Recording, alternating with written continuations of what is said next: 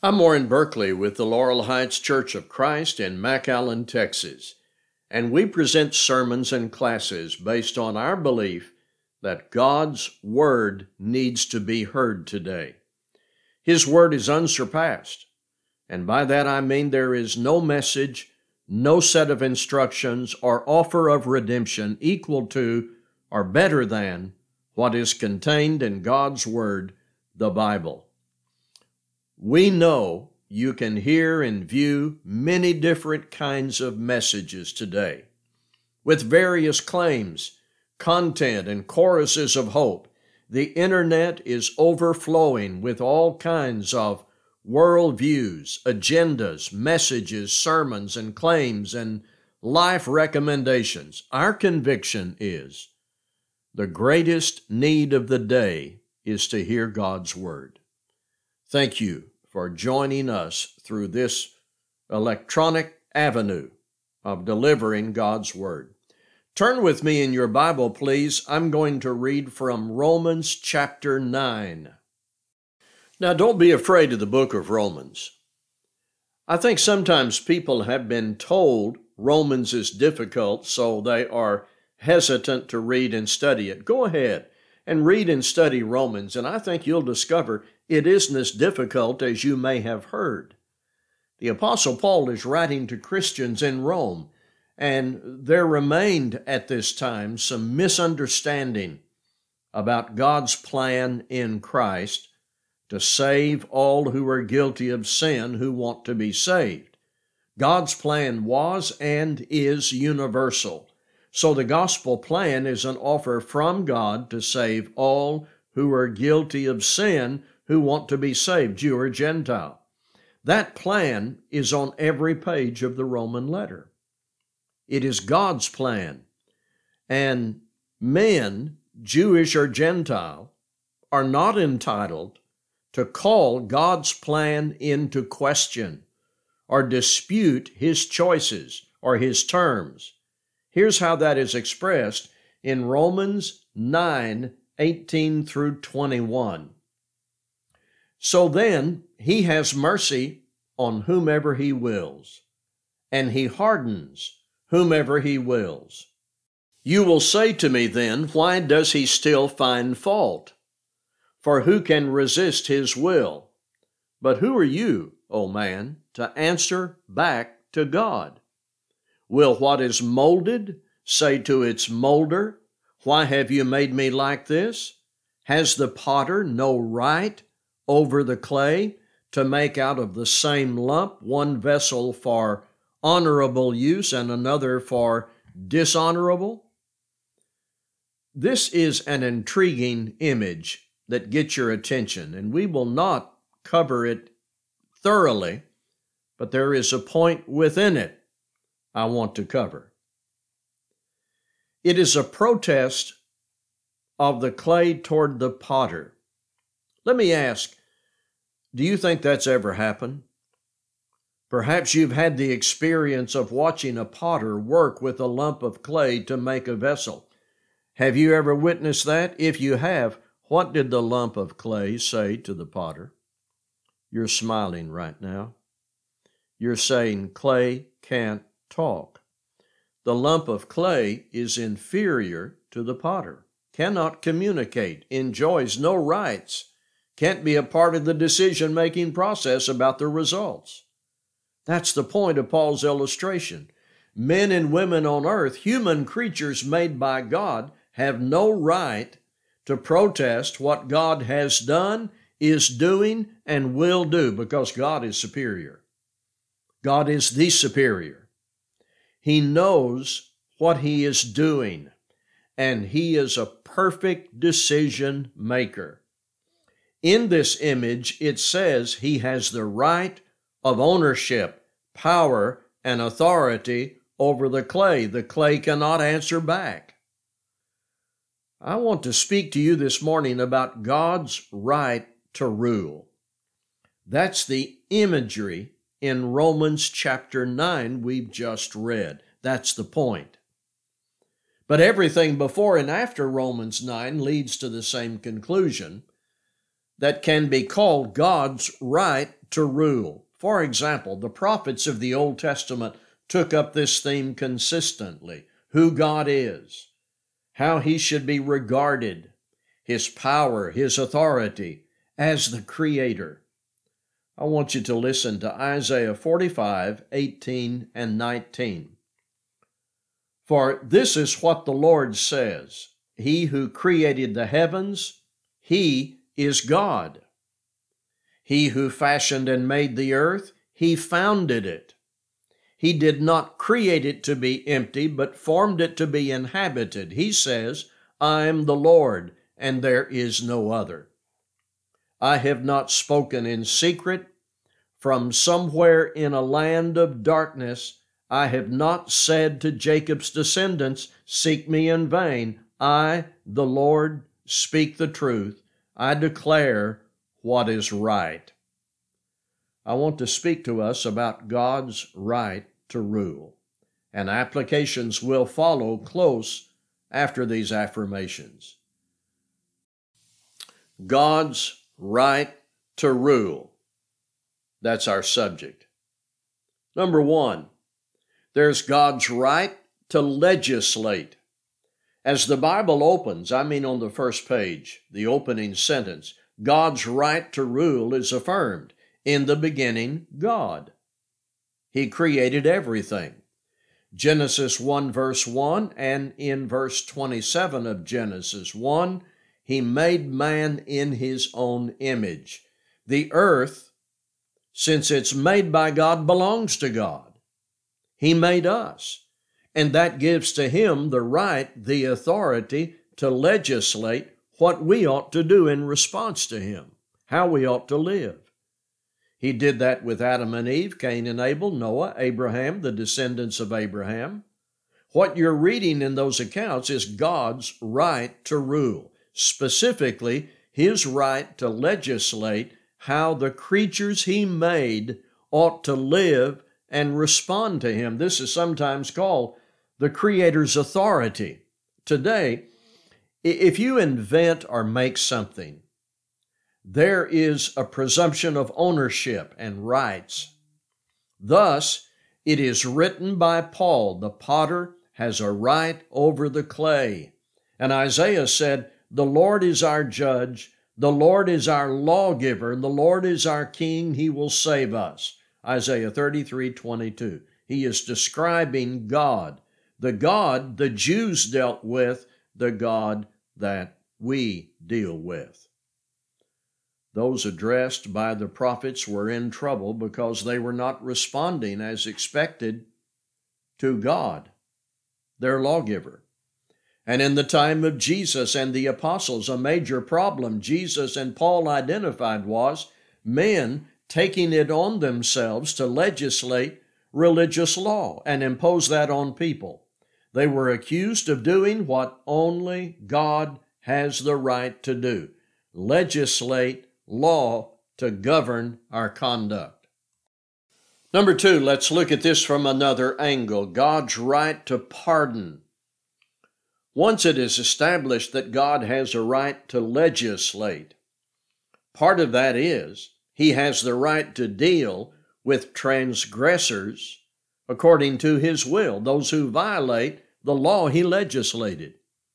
What enters in now is the love, grace, and mercy of God, who is willing to pardon, but on His terms. Daniel 9, verse 9, in Daniel's prayer for the people, to the Lord our God belong mercy and forgiveness, for we have rebelled against Him. You may remember this episode in Mark 2, when Jesus healed a man, Mark 2. It says, He said to the healed man, Son, your sins are forgiven. And people in the crowd acknowledged what everybody knew: who can forgive sins but God alone. While they were raising a question about Jesus, the question was based on what was true and known. God has the power to forgive sins. God's right to rule includes the right to legislate and the right to pardon. Number three, God's right to judge. If God is the creator, with the right to make laws we should follow and the right to pardon on his terms those who transgress the laws, doesn't it follow he is the ultimate judge? Look with me in James chapter 4. James 4, 11 and 12. Here it is. Do not speak evil against one another, brothers. The one who speaks against a brother or judges his brother speaks evil against the law and judges the law. But if you judge the law, you are not a doer of the law, but a judge. Now listen to verse 12. I'm in James 4, verse 12. There is only one lawgiver and judge, he who is able to save and to destroy. Who are you to judge your neighbor? This reflects that we do not have the power of ultimate judgment, but that God does. There is one lawgiver and judge. Abraham once said, Genesis 18:25, shall not the judge of all the earth do what is just? So, as portrayed in the potter clay image in Romans 9, God has the right to rule. It is his right to make laws. We call that to legislate. It is his right to pardon, and it is his right to judge. Now, if you believe what is written on the pages of your Bible that I've reviewed with you, you have this knowledge. You are like a lump of clay, having no dispute with God. He has the supreme right to rule. Here's where this knowledge must take us. What is my response? Knowing who God is, that he is like the potter and we the clay, that he has the right to legislate, pardon, and judge, how do we use this knowledge? Consider. God's right to legislate means I ought to obey what he legislates. I ought to put myself under his legislation and do what his law requires. I ought to obey him. Jesus did. In Philippians 2 and verse 8, Jesus was obedient to the Father to the point of death. And Jesus said in Luke 11:28, blessed are those who hear the word of God and keep it. It is a strain to imagine someone who knows who God is, but doesn't obey him. Knowing God is the Creator with the right to govern us, and that he has revealed what we should be in our lives, how can we not obey him? Obedience to the gospel initially and after is not grounds of merit. Obedience is a product of faith, but the response may sound like this: my obedience falls short. It is useless. It's a dead end. That leads me to this: God's right to pardon, his willingness to forgive. What should our response be? God's right to pardon means I should accept his pardon. I tried to obey and I fail. I should accept his pardon on his terms. When the gospel was first proclaimed, that salvation from sin can be found in Jesus Christ, there were many people who had discovered their disobedience and knew their guilt. There were people listening to the Apostle Peter on the day of Pentecost in Acts 2 who said, we want to know how to be pardoned. What are the terms of pardon? How do we accept the gift? Peter said, repent and be baptized. Acts 2:38. In Paul's letter to the Colossians, he came to a place where he was urging the Colossians to continue to serve the Lord. And he put it this way in Colossians 2, verses 6 and 7. Therefore, as you received Christ Jesus the Lord, so walk in him, rooted and built up in him, and established in the faith, just as you were taught, abounding in thanksgiving. How did these people become Christians? They received Christ Jesus the Lord. What did that involve? Look down at verse 11. They were buried with Christ in baptism. What were they doing? They were receiving pardon from God on His terms. If you know who God is, if you acknowledge His right to rule, but you have not followed His rules, He's willing to pardon. His right to legislate should cause us to want to obey Him, and as we discover we fall short in that obedience, we accept His offer of pardon on His terms. That has validity based on the death of Christ. Then, God's right to judge means I ought to prepare for that. Sometimes the question comes up in religious discourse, in conversation, who is going to heaven? Don't let a preacher answer that from his own viewpoint or the viewpoint of his group. Always let Jesus answer that. In Matthew 7:21, not everyone who says to me, Lord, Lord, will enter the kingdom of heaven, but the one who does the will of my Father who is in heaven. Who? Who will go to heaven? Those who do the will of the Father who has the right to rule, who has the right to legislate, pardon, and judge. Here's something I preached about a few weeks ago. We don't know when Jesus will come again. I don't know, and you don't know. People who claim they can read the signs and know, they don't know. He will come like a thief in the night, and that means without advance warning. What do I do about that? As I prepare to face God as the ultimate judge, I get ready and I stay ready. So, in 2 Peter 3:11 through 13, since all these things are thus to be dissolved, what sort of people ought you to be in lives of holiness and godliness, waiting for and hastening the coming of the day of God, because of which the heavens will be set on fire and dissolved, and the heavenly bodies will melt as they burn?